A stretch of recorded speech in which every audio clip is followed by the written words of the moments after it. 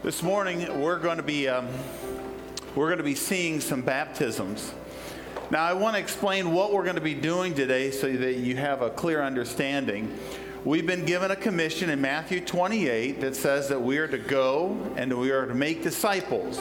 And immediately after that it says that we are to baptize them in the name of the Father, the Son, and the Holy Spirit, and teach them to obey all that I have commanded. So this morning, as you see the baptisms, you're going to see it as a result of discipleship that has taken place in the lives of individuals. Sometimes that discipleship comes with a father with his son. Sometimes that discipleship comes with a sister coming alongside of her other sisters. And so there's relationship in connection to baptism. And so this morning, this might be a little bit different than your tradition. A lot of times you see just pastors baptizing.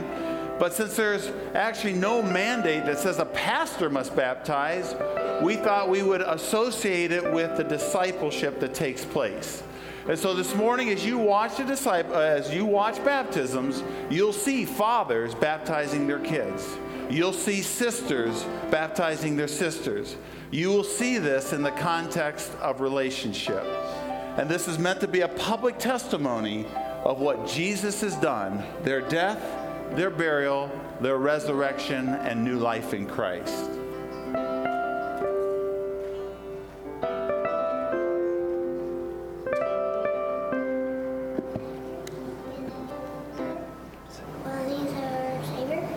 He's our Savior. How'd that happen? He died on the cross. Because he wanted all of our sins to go away. What happened after Jesus died on the cross? He was resurrected after 3 days. Have you sinned? Yes. Have I sinned? Yes. Yeah, we've all sinned, right? We can be forgiven for our sins. I just wanted to be baptized for a long time, and I just wanted to be baptized.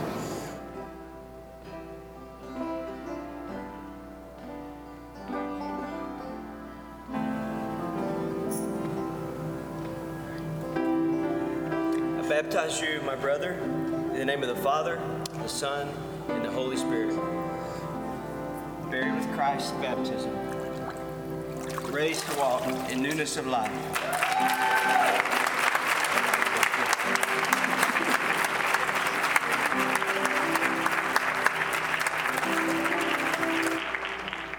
My name is Ashley Adams, and I accepted Jesus Christ in my heart when I was around 7 with my mom. And I'm here today because I want to be baptized and show my friends and family that I'm a Christian. I want my friends to know that if they don't, they're going to go someplace bad. And it's not my decision, it's theirs. And that Jesus Christ died on the cross, rose again 3 days later. Actually, your mom and I are very proud of you that you decided to do this today. So, your testimony, your faith, I baptize you in the name of the Father, the Son, and the Holy Spirit.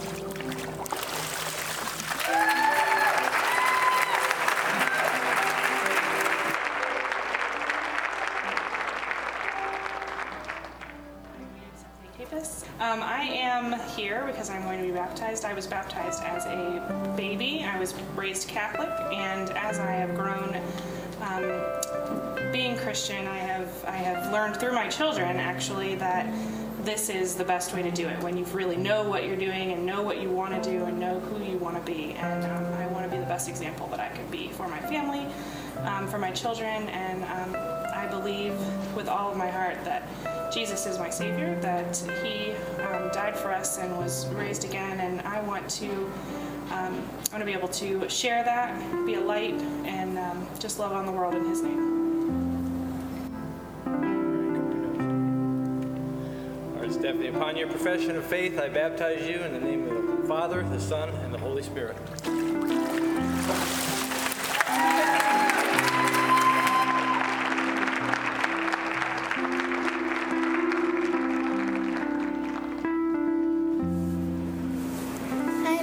Abby. I'm 9 years old, and when I asked Jesus into my heart, I was 5 or 6, and my brother and I were talking about it, and he told me that I should, and so I did it, and this is why that's why I'm getting baptized today, and why I'm getting baptized is because Jesus died on the cross for us, and he rose again 3 days later.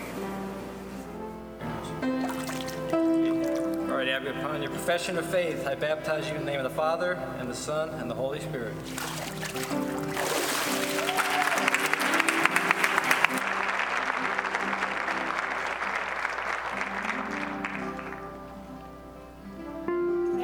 Sutton. I guess I've always known Christ. I grew up going to church with my family as a little kid, but kind of ventured away from that, getting busy, how it is when you do a lot of activities and you have 3 siblings. So we started going to different churches when I was in college, me and my siblings. And I kind of, towards my senior year of college, I didn't know what I wanted to do or where I wanted to go or where I wanted to apply, and I always came back to praying about it, and I'm like, why have I not been doing this all along? I go to church, and we kind of went to gypsy churches all over the place. I never found one that was home, so when Brian was preaching a couple weeks ago about baptism, my sister and I just kind of looked at each other and went, let's do this. So that's kind of where I'm at. My decision to really dedicate my life to following Jesus. I've decided to accept Jesus as my personal Savior. I believe that he died on the cross and rose again on the 3rd day to forgive my sins. And I want to follow him. All right. Based on your profession of faith, Tyler, I now baptize you in the name of the Father, the Son, and the Holy Spirit.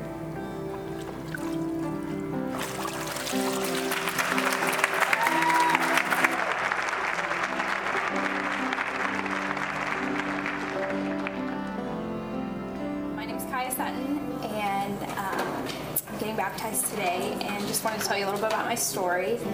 I've been fortunate enough to always pretty much know Christ. When we were younger, we were very involved with church, and kind of lost my way a little bit when I was in college. It was a little harder to go to church because I lived an hour away from home. So toward the end of my college career, I decided that I wanted to start going a lot more, and we had gone to a few churches in the North Canton area, but we never really found one that was home. And when we found Mission View, it felt right. It felt like it was time for me to make that commitment. And Brian was preaching about that, and like my sister said, we looked at each other the other day, and we're kind of just like, it's time, let's do it. And so we're really excited about it, and I'm really excited about this new journey. So I'm excited to accept Christ as my personal Savior and to know that he died and rose on the 3rd day for my sins. And I'm really excited to share that with everyone and for it to be a new chapter in my life. Based on your profession of faith, Kaya, I now baptize you in the name of the Father, the Son, and the Holy Spirit.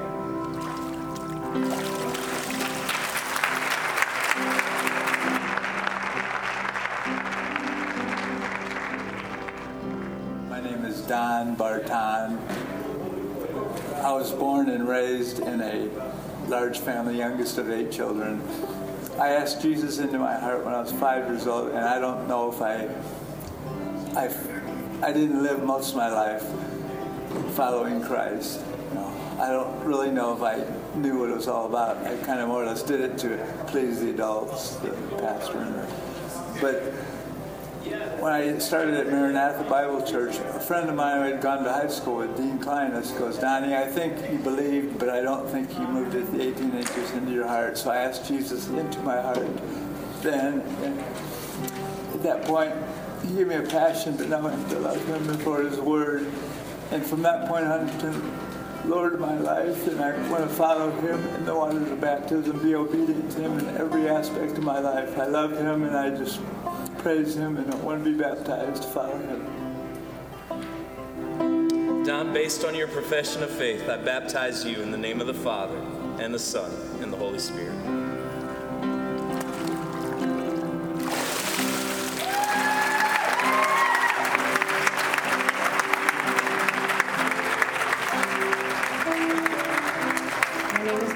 Walker, and I'm here today to be baptized.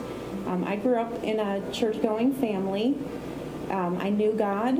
I knew about God. I knew about Jesus, but I didn't know them. About 13 years ago, I accepted Christ as my Savior, and for about 2 years after that, I kind of sat in that and didn't do much with it. And then I realized that I needed to pursue Him and to get in His Word on a regular basis, and I started taking Bible studies and just reading on a daily basis. I know it's important to be baptized because God tells us that we should. A year ago, my youngest son got baptized, and I sat in the baptism class at Maranatha with him, and Bruce helped me to realize that it's the obedient part of it. I always thought I needed to be a better Christian before I stood in front of the congregation and got baptized. But he helped me to realize through some of the things that he said that it's just important to obey God and what He asks us to do. So I would like to do that. I know He rose, after He died, He rose for me on the cross, and I want to give my life to Him, and I want to be baptized today. Based on your profession of faith, I baptize you in the name of the Father, and the Son, and the Holy Spirit.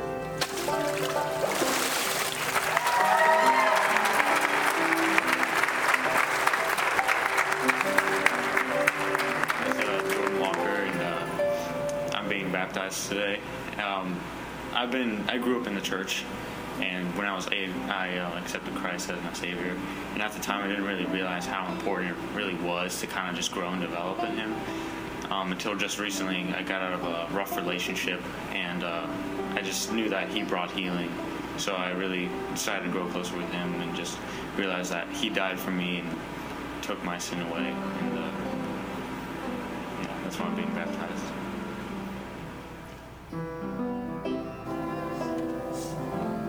Based on your profession of faith, I baptize you in the name of the Father, and the Son, and the Holy Spirit.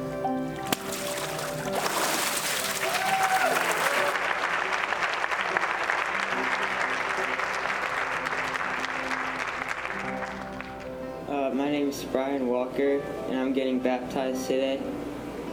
I grew up in the church, and I accepted Christ when I was younger. I feel it's important to get baptized because Christ told us to get baptized, like Steve preached about last week. And I just believe that God sent His one and only Son, Jesus, to save us from our sins. And He died on the cross and rose 3 days after. So I feel it's really important to get baptized. Based on your profession of faith, I baptize you in the name of the Father, and the Son, and the Holy Spirit.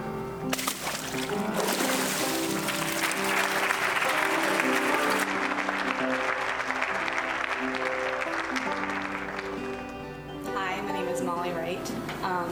I grew up really blessed by parents who cared for my soul and encouraged me in my faith and took me to church with my sister. And so when I was 8 years old, we were in a McDonald's drive-thru, and I was just asking questions to my mom, and she shared with me the story of Christ, and I was saved. And so I had a good life growing up. I had an easy life.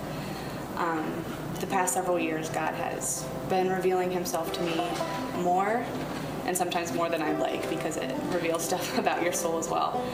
And so I've been convicted about being baptized, and it's not that I never thought it was important. It was just that it was scary, and that was enough to stop me. And so I've just come to the realization that freedom is greater than my fear. And 1 Peter talks about how baptism isn't the washing of dirt from your skin, but it's about being presented before God with a clear conscience. And that's such a beautiful and encouraging thing. And so I believe that Jesus died for my sins, and He was raised from the grave and is reigning today. And so I want to be baptized. Based on your profession of faith, I baptize you in the name of the Father, and the Son, and the Holy Spirit.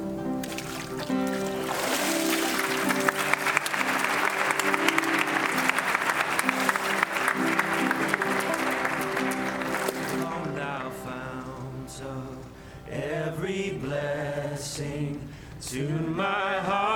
heart to sing thy grace.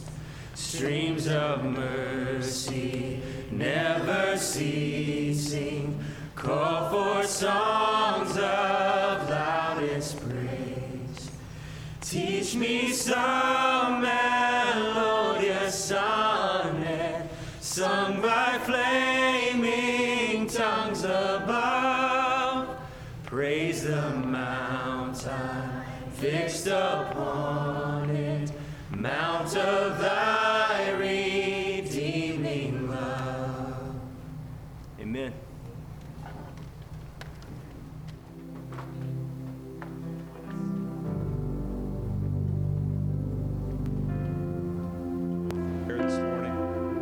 This morning we're going to pray for several things. We'd ask that you just join us in prayer as we lift up just many elements of our community here of believers, our congregation, the people that are around us.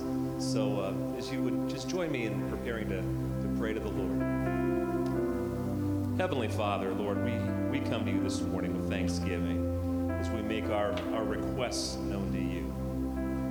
Lord, we're just in awe of how you've moved through the lives of these people who have stepped out in testimony and faith through baptism that they walk with you. So, Father, this day, a line in the sand has been drawn where they're saying, we want the world to know we belong to you and that we walk with you and we want to serve you and be just testimony for you. And we thank you for each of these lives, Lord. We pray you'd continue to use them, build them, strengthen them. May they bring honor to you. And Father, we want to lift up to you Bridge Bible Church, Senior Pastor Matt McLeod, his wife Jessica, and son Liam. Father, this church meets at Brimfield Elementary School, and we pray, Lord, that you would bless them with intimacy with you, a deep and warm community of believers, and a God-honoring impact on the world. Father, we also lift up to you the city of Canton. Father, we just ask that you bring true revival to the city of Canton, that you strengthen families, bring revival, where the hearts of the father would be turned to their children, and the hearts of the children would be turned to their fathers. God, that your people in Canton would be missionaries in the marketplace, and that the impact of your people could only be explained by the moving of your Spirit. And Father, we pray for the leaders of Canton. We pray for Mayor Healy. We pray, Father, that you'd give him just a sense of your presence. May he, Father, desire to please you. May he lead in a way that's God-honoring and honorable. Lord, may you give him vision so that he could bring about change and hope in a community. Father, we pray for their city council, for their 13 city council members. We ask, Father, that you would just speak to their hearts, that you'd encourage them, that you'd challenge them and teach them, Lord, that they may walk with you and that they make a change in the city of Canton. Father, as well, we want to lift up to you the offering we're about to receive. We pray, Father, that you'd bless the offering and help those in need that are hurting, that this offering will minister to. Lord, we ask that you'd bless the gift and the giver. In our time together, Lord, this morning, would you teach us? Would you encourage us? Would you challenge us to be the church and the followers of Christ that you would intend us to be? Amen.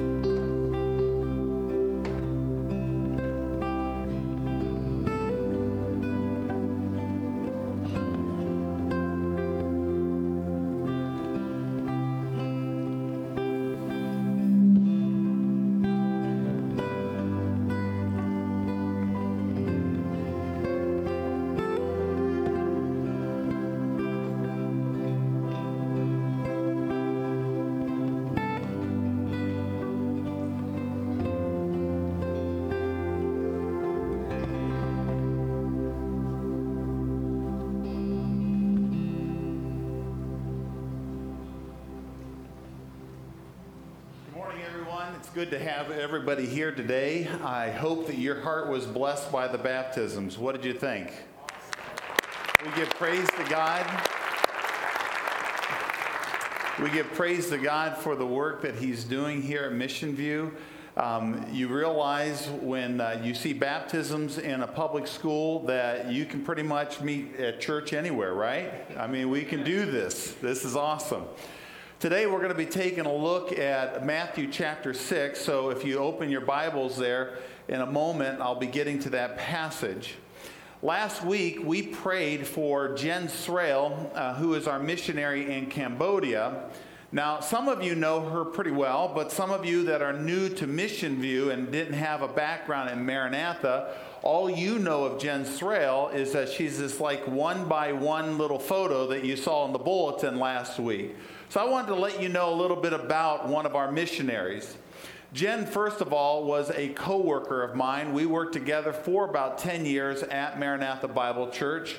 And because she loved to disciple and come alongside of young ladies, God moved her heart to go beyond that and to go to a foreign land, to Cambodia of all places, to be a missionary and to work for God there. So she's been over there 14 months learning the language. And so it's been an awesome thing. Now, it sounds pretty romantic, a young missionary going out, proclaiming the gospel in a much-needed land where it's dry in terms of the gospel. I mean, they need to hear the word of God. But let me just tell you that there is a practical side of this as well, a breaking side that Jen has been going through. If you put yourself into her shoes, you'll realize that even though it's wonderful, there's breaking that has been taking place. This young lady has gone out as a single young lady in her 30s. She's gone to a place that she doesn't know too many people. She's out of the element of everything that is familiar to her, and she is learning probably one of the most difficult languages in the world. They rank them 1 to 5, and it is a 4 in difficulty. 5 is the most difficult. She is also ministering amongst the people that have in their history where they have seen somewhere between 1 to 3 million of their people annihilated in the late 70s through Pol Pot's regime. And so you think about the scars that are associated, and for her to be there is quite an incredible experience. In her last newsletter, she wrote about this breaking process that she has been going through and this dependency that she has upon the Lord. And through a leadership class, she was given a task of making a pot or making some kind of object that would describe what she was going through. And so she made a pot, and she put all kinds of colors based on experiences and all kinds of words. And I want to read from her newsletter some of the things that she shared about a breaking process she's gone through.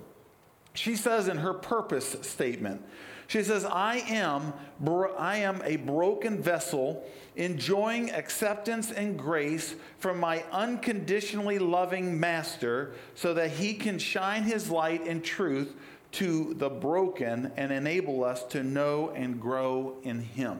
Now that's a mouthful. Think about what she said. She goes on and says in her letter, since I seriously started following Jesus many years ago, I have desired that Matthew 5:16 be true in me, which says this, let your light shine before men that they may see your good works and glorify your Father in heaven. She goes on, as I've reflected on people and circumstances in my life, some of them have been painful, but many of them have been encouraging. In the last 2 years, 2 Corinthians 4, verses 6 and 7 have inspired me. For God, who said, let light shine out of darkness, made His light shine in our hearts to give us the light of the knowledge of the glory of God in the face of Christ. But we have this treasure in jars of clay to show that this all-surpassing power is from God and not from us. She writes in her newsletter, "What you see here is a clay pot. After I bought it, I painted it a variety of colors to represent the variety of experiences I have had. I broke the pot representing both my feelings and reality of brokenness before God, realizing anything good that comes out of me must come from Him. I not only want to experience Him, but I want His light to shine so others will know Him too. We're all broken and need a Savior. This pot looks best when the lights are off, and the light inside it bursts, and out of it pierces the darkness around us. Please pray for my purpose statement that it would be true of me every day." Friends, whether you realize it or not, we are in a parallel journey with Jen. And every one of us can say, you know what, there's a breaking process that God is taking me through. Now, there are some people that are in an accelerated plan. Anybody here in an accelerated plan of a breaking process? And I'll tell you, if you're not in a breaking process, you probably will be at some time in your life, especially if you have children. You will be broken along the way, or you have a job, or you have family where there's some dysfunction. And what God will do through that breaking process is He will help us to understand that although life might fall apart all around us, we have a God, a loving Father, a Heavenly Father that desires to embrace us, hold us through the storm. He doesn't promise to take away the storm. He promises to hold us through the storm, and He will be there for us every step of the way. I know this personally because my wife and I, we believe we've been going through a breaking process. We've been going through a breaking process as we're dependent on the Lord for our own biological family and for this church family as well. That Christ be formed in each of us. That's what we desire. My friends, have you been broken before God? Today we're going to be talking about being broken before God in this thing called the pursuit, our journey. So far we have understood that we began that journey when we came into a relationship with Christ. And after we came into a relationship with Christ, we realized that we are to be followers and to be imitators of Jesus Christ in the way that we live our life. And in doing so, we realize there's certain things that God requires of us. Jesus requires that we be baptized. Why? That we might be associated with Him in His death, burial, and resurrection. And if you've not been baptized and this testimony has been an encouragement to you, and you realize it's not that scary, it's a celebration, I hope that you will do the next one, which will be after the first of the year. We also realize that we're to grow in God's Word. We're allowed, asking God to take and change us and help us to grow. We've also learned that we need to serve one another. We need to exercise the spiritual muscles, and we do that all within the context of this thing called the church, the brilliant, magnificent testimony to God of His intelligence, this thing called the church. But we do it as a people that are broken and dependent upon God. Today, as we go to our passage in Matthew 6, Jesus is teaching that very principle to His disciples on how they are to be broken. Now, we're going to be talking about prayer as that vehicle of being broken before God. And what Jesus is going to do, it's pretty simple. He's going to talk about what prayer is not. Then He will talk about what prayer is, what it is all about. And so let's first look at what prayer is not. Matthew chapter 6, take a look at verse 5. It says this, "And when you pray," Jesus is talking to His disciples, "and when you pray, you must not be like the hypocrites." Underscore that word. "For they love to stand and pray in the synagogues and at the street corners, that they may be seen by others. Truly I say to you, they have received their reward. But when you pray, go into your room and shut the door and pray to your Father who is in secret, and your Father who sees in secret will reward you.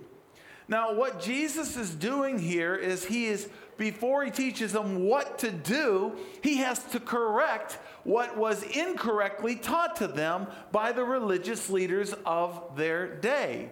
You see, the religious leaders, their names were Pharisees and Sadducees.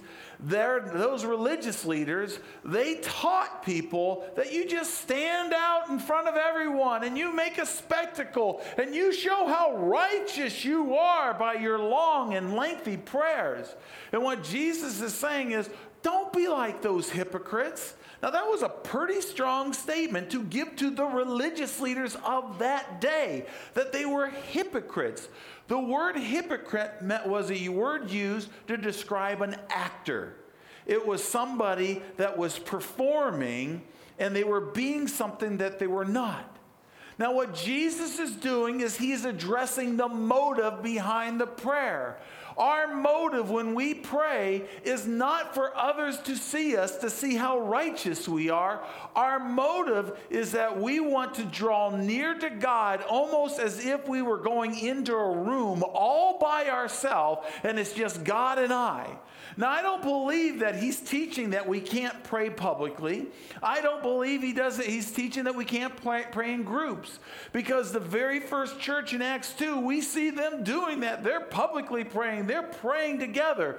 But it wasn't so that others could see them. It was as if they were right with God intimately. Now, practically speaking, I want to be practical here on how we pray. There's a couple things in regards to this that we can take home. First of all, God wants us to be ourselves. God wants us to be ourselves when we pray. I've talked to people who say, well, you know what? I just won't pray out loud. It's not that I don't want to be a show or anything. It's just that they're afraid because they're not as mature as other people and they're not going to say it right. Well, that's the wrong motive. I want you to know that's the wrong motive. God wants you to pray because it's just you and him. And it doesn't matter if you say it right. It doesn't matter. God wants you to do that. In a moment in the commons area, we're going to have a time of praise. I don't care if you can talk like me or talk like Brian or talk like somebody else. It doesn't matter. But it's okay for you to give praise, and you're going to have an opportunity to do that in a few moments out in the commons. I hope you will. Another thing about this is that in being ourselves, just talk to God. Talk to him like we would talk to each other. I know some people, all of a sudden, when they're talking to God, they kind of get into this kind of spiritual high-mindedness. It's like, oh, gracious and kind, benevolent Father. What's that? That's not you. That's not how you talk. We're talking about a Father that we have a relationship with. Here's the other thing that Jesus was teaching here on what not to do. He says, don't use a lot of words. Take a look at verse 7 and 8. And when you pray, do not heap up empty phrases as the Gentiles do, for they think that they will be heard for many words. Do not be like them, for your Father knows what you need before you ask him. Now, I believe that Jesus is also associating the religious leaders like the Gentiles who had a problem of filibustering God. Okay, they had this problem of using these. The religious leaders thought many words is what's going to do it. And he says here, no, don't keep on babbling. That's what it says in the NIV. Or in the ESV, don't heap up empty phrases. What he wants is for these things to happen. And this is an application for you and I. Number one, he wants prayer to be from the heart. My friends, it's always from the heart. It comes from the deep core of what's going on inside of us. That's what God wants in our prayers. And second, we need to realize that prayer is connected to the omniscient. Notice what he says, do not be like them, for your Father knows what you need before you ask him. Since God is sovereign, my friend, and he knows what we need, we don't have to filibuster God. All we got to do is talk to him and share what's on our heart. More words doesn't impress God. It doesn't educate God. It doesn't help God. All prayer is doing is it's helping us express our heart to God, and he knows what we're praying. He knows what's going on inside of us. Now, in a moment, we're going to transition to what prayer is, and Jesus is going to give the proper model of that prayer. Now, let's take a look at what Jesus said prayer is all about. Taking a look at the Lord's Prayer here in Matthew chapter 6. Now, as we do this, there's 6 things that I'm going to point out what prayer is all about. But as we do this, I want you to think about it for your own life. And at the end of the service, I like being practical. We're going to have a prayer time where, as a family, we can pray for each other's needs. And we'll have some leaders up front, and we'll have some leaders in back. If you can pray with someone beside you, or you can come up and pray. But as I go through these points, ask yourself, is there an area that this is identifying that I need to pray about? The first thing that we learn in verse 9 is when Jesus says this, pray then like this, our Father in heaven. The first thing that we see from this phrase is that prayer is all about worship. It's worshiping the one that is in heaven, our Father. It's telling us that there is a relational intimacy that Christ followers have that's unique to Christ followers. Now, I know there is a general sense where God is the Father of all creation. We're told in Acts 17:28 this, for we are indeed his offspring, talking about God as the creator. But in this passage, it's not used as a general God of all creation, even to those that are lost. He is talking specifically of those that have a relationship because of the word that's used for father. The word in the original language is Abba, meaning daddy. There's an intimacy that he has here that a believer can have, only a believer. Now, it begs us to ask the question, is God my dad? Is God my dad? Do I have that kind of relationship? And my friends, if you haven't had this transformation where you've asked Christ to completely take over your life, that you've surrendered yourself and said, take my sin, take all the ugliness about me, and I'm asking that you would take and cleanse me and make me brand new, lift me out of the waters of this life and help me to be a new person in you. You can have that relationship by simply saying, God, I surrender. By going to him in prayer. That's what God desires that we would do. Now, what we learn here is in this worship, there's a couple practical application points that we have. Number one is that we have unlimited access. My friends, do you realize God is on a 24-hour, 24/7 hotline? You can talk to God anytime. That's what we've been told in Hebrews 4, verse 16, where he says that we can go before him at any time of our need. We're also told in 1 Thessalonians 5 that we are to pray continuously. I love the example of Nehemiah. Nehemiah has his heart burdened to go rebuild the walls in Jerusalem, and he's in Babylon, and he goes before the king, and he has to make this request, and he knows his life could be on the line. As the king says, okay, the king says, come, what is your request? And the passage says in Nehemiah 2:4, so I prayed to the God of heaven, and then he gave his request. It was like this quick prayer just before he approached the king. Have you ever done that? Now, I know some of you have done that before you took a test, okay? Oh, Lord, help me remember what I didn't really study. I don't know how effective that prayer is, but it's a good example, okay? We can pray at any time. Another thing that we learn here in this worship is that it's two-way communication. It's a father wanting to talk to his child. Do you realize that God wants two-way communication? Sometimes I'll sit down in the counseling room and I'll sit across with a couple and I'll say, tell me about your walk with God. and this is usually the answer, very typical. Oh, my walk with God, it's pretty decent. I don't really spend a whole lot of time in God's Word, but I pray. I pray on my way to work. I pray, when my boss is bothering me and that kind of stuff. So, yeah, I think it's pretty decent. I want you to know that God did not design this thing as a one-way communication deal. He designed it to be a two-way communication. And He wants to communicate to us through His Word, and we get to communicate to Him through prayer. Now, just to test this, I want you to try out one-way communication in your relationship with your significant other. Just for a week, allow your wife just to talk to you, but offer no words back for an entire week. How would that go for you guys? For the Marshall household, it wouldn't get past the first day. I want you to know. It doesn't work with God either. The third thing we learn from this practically is that in my worship, we get to enjoy the benefits of God being our dad. How many of you had a storm when you were a kid and you were just frightened? I can remember certain things that scared me, but then there was a little thought that entered into my mind. This is when I was a real small kid. Oh, Dad's home.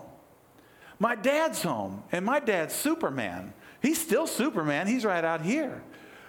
And he was Superman to me, and it gave me a sense of security and peace. And my friends, this is exactly what a relationship with God will do for us, is that our Heavenly Father gives us this sense of peace and security when the storms are swirling around us and there's all kinds of trouble in our life. He's the one that embraces us. He's the one that says, don't worry, I got you. I have you. And all of a sudden, the worries and the stress and the anxiety melts away. Here's the second thing we learn of what prayer is from this example that Jesus gives. We learn that prayer is reverence. Notice what He says, Our Father in heaven, hallowed be your name. Hallowed be your name. This phrase brings a balance to God being our Father and God being our God, our Father.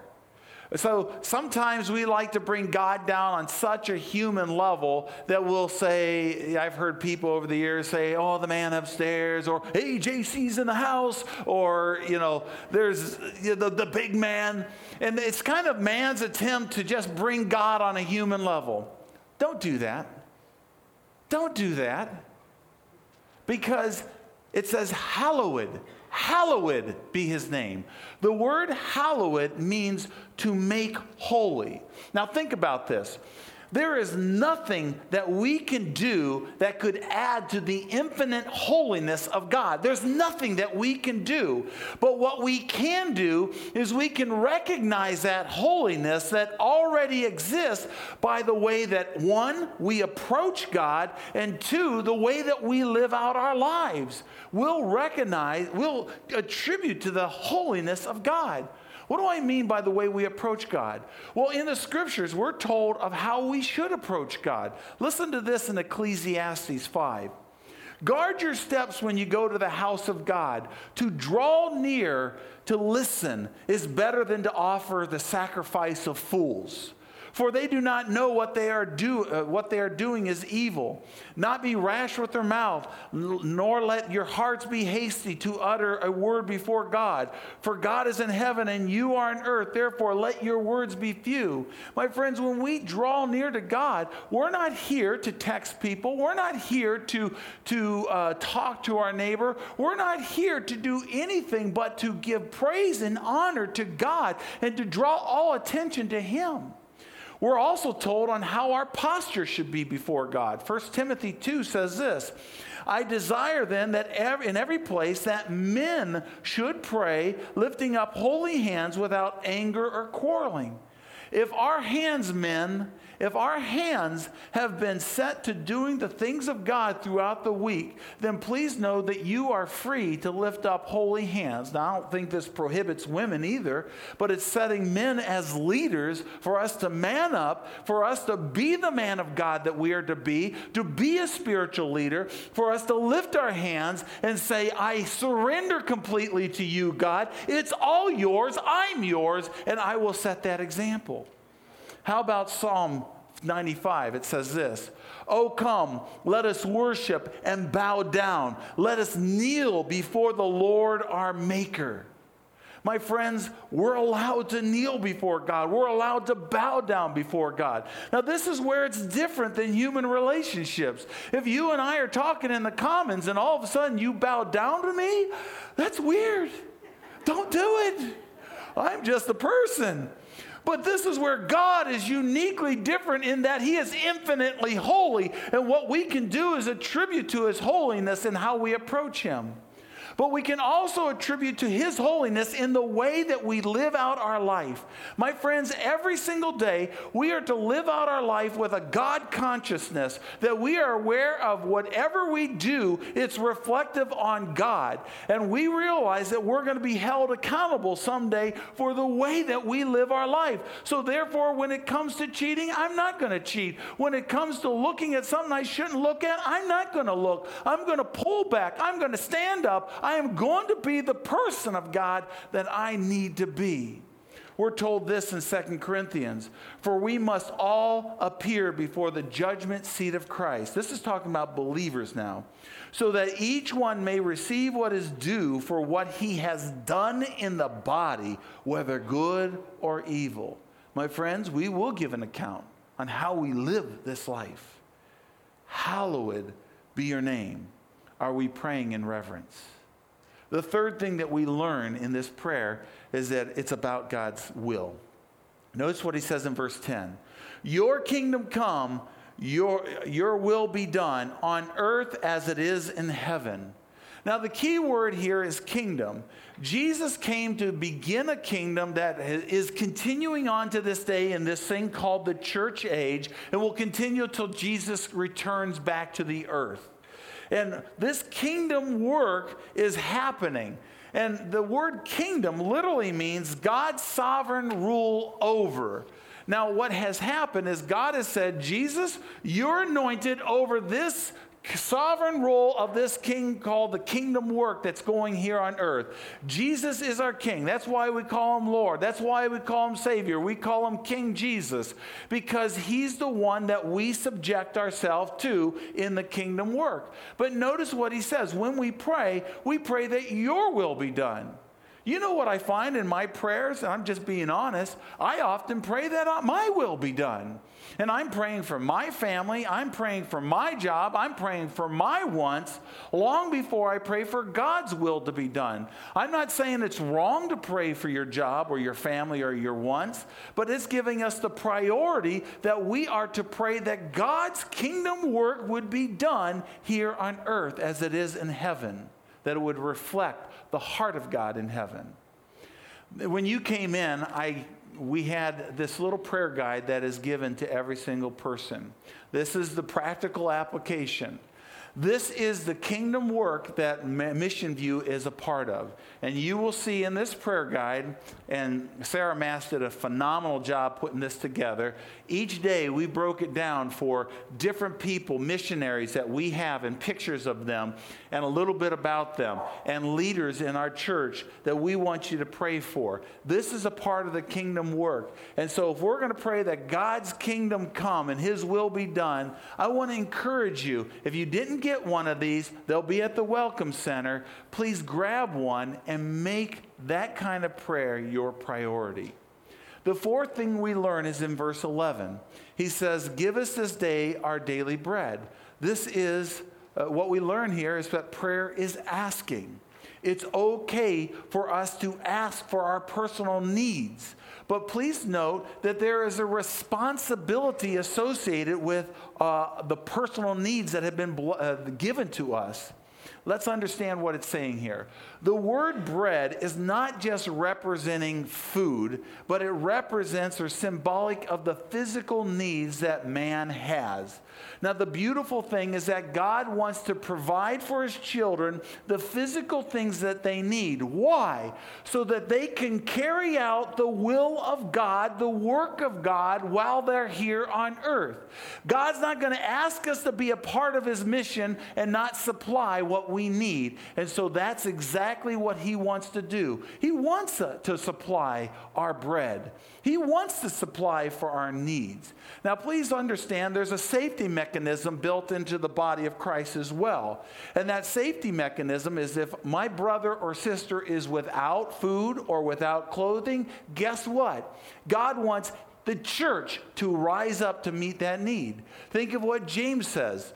James says, what good is it, brother, if someone says he has faith but doesn't have works? Can that faith save him? If a brother or sister is poorly clothed and lacking in daily food, and one of you says, go in peace, be warm and be filled, and does not provide what is necessary for the body, what use is that?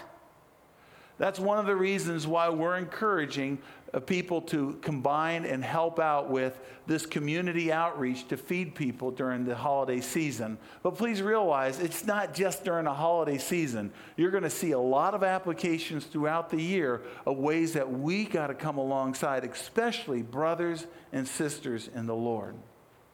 The fifth thing we learn is in verse 12. That prayer is about spiritual restoration. And it says this, and forgive us our debts as we also have forgiven our debtors. Now, what's interesting about this verse is that it assumes that you and I are going to forgive each other. Why? Because God has forgiven us. It would be hypocritical for God to do an abundant amount of forgiving in our life. Anybody had an abundant amount of forgiving in their life that God has done? Absolutely. And it would be hypocritical for us to turn around and not be willing to forgive those around us. I'm not saying that forgiveness isn't a process. Sometimes there are deep grievances. And I want you to know there's a forgiveness process with God as well. And sometimes on a human relationship, we have to work at this. Interesting, as a postscript to this prayer, look at verse 14. Jesus says this, for if you forgive others their trespasses, your heavenly Father will also forgive you. But if you do not forgive others their trespasses, neither will your Father forgive your trespasses. Now, the word forgive means to hurl away. To hurl away. And Jesus' point is this.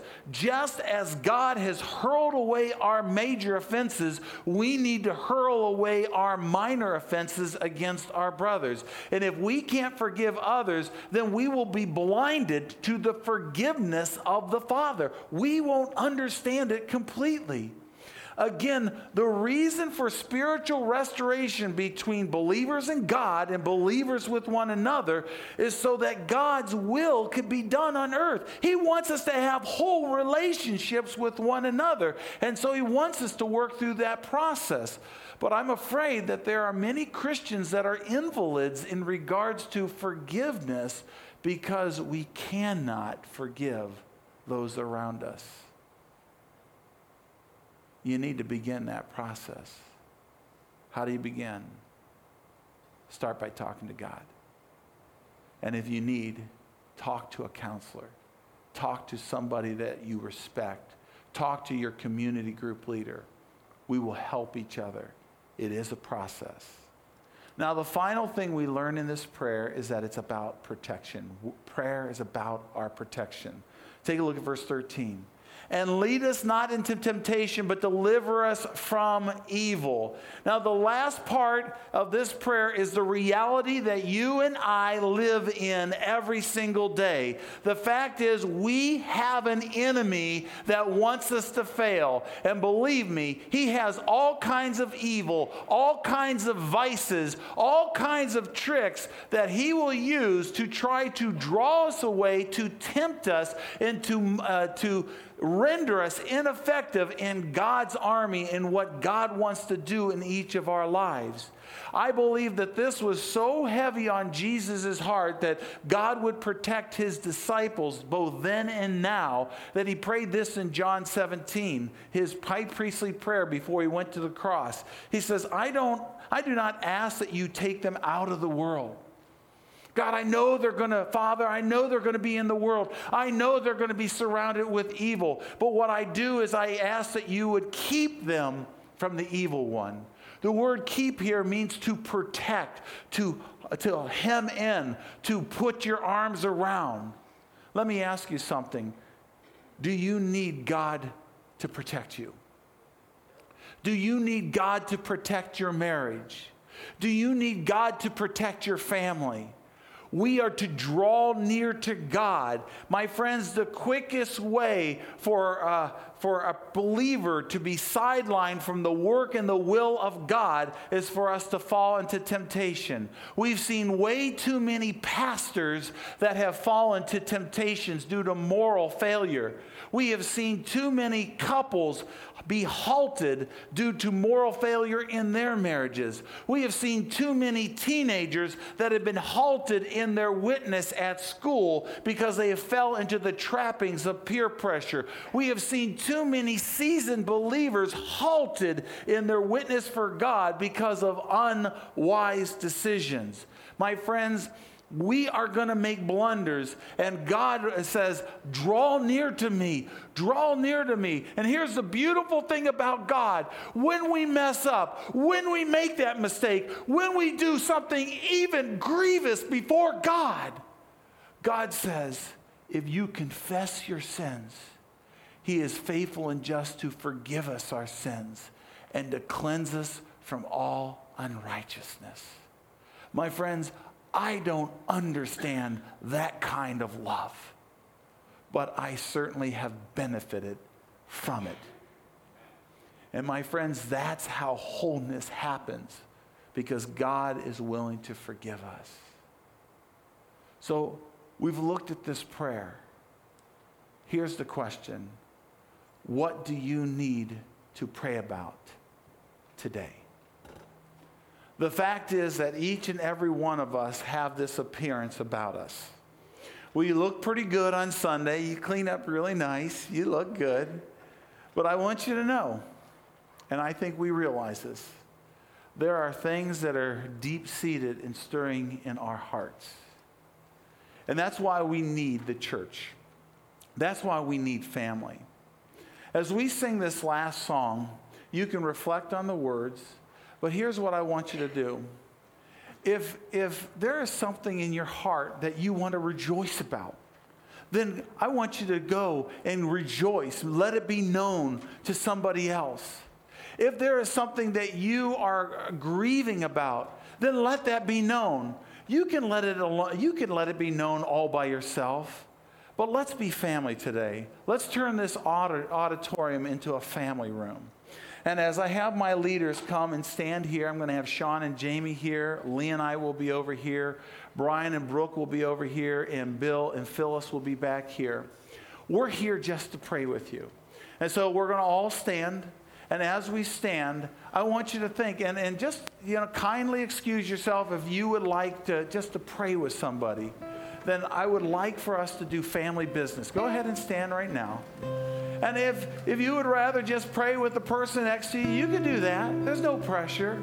But sometimes God has us take a little step out in the aisle for there to be a greater reality with each and every one of us. So let's take this last song and let's pray together.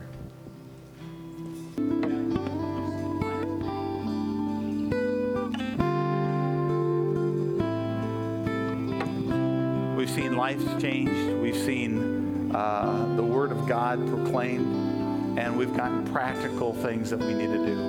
And we've gotten a chance to pray together. This thing called the church is beautiful. It's the magnificence of God. I want to invite every single person to come and join us in the Commons. Some of you are going to say, oh, I didn't bring a casserole. I didn't bring something. Believe me, we got tons of food. We got the Dumas came to the rescue, donated 4 turkeys and 2 hams. We got lots of carcass. So there's no problem with that. We got plates. We got all kinds of good stuff. Now, here's what's going to happen. The kids can stay in the nursery at this point or in their child care. The only thing that's going to change is what we're going to do is we're going to go to the Commons. You get your coffee, because I know some of you have the shakes right now, so you can get your coffee, and then everybody have a seat. And we're going to have about a 30-minute praise time. It might go a little bit longer than that. And then about 11:45, we're going to dismiss you to go get your kids and bring them back, and we will have a feast together like none other. It's good to bring a little bit of the South up here, right? Yeah.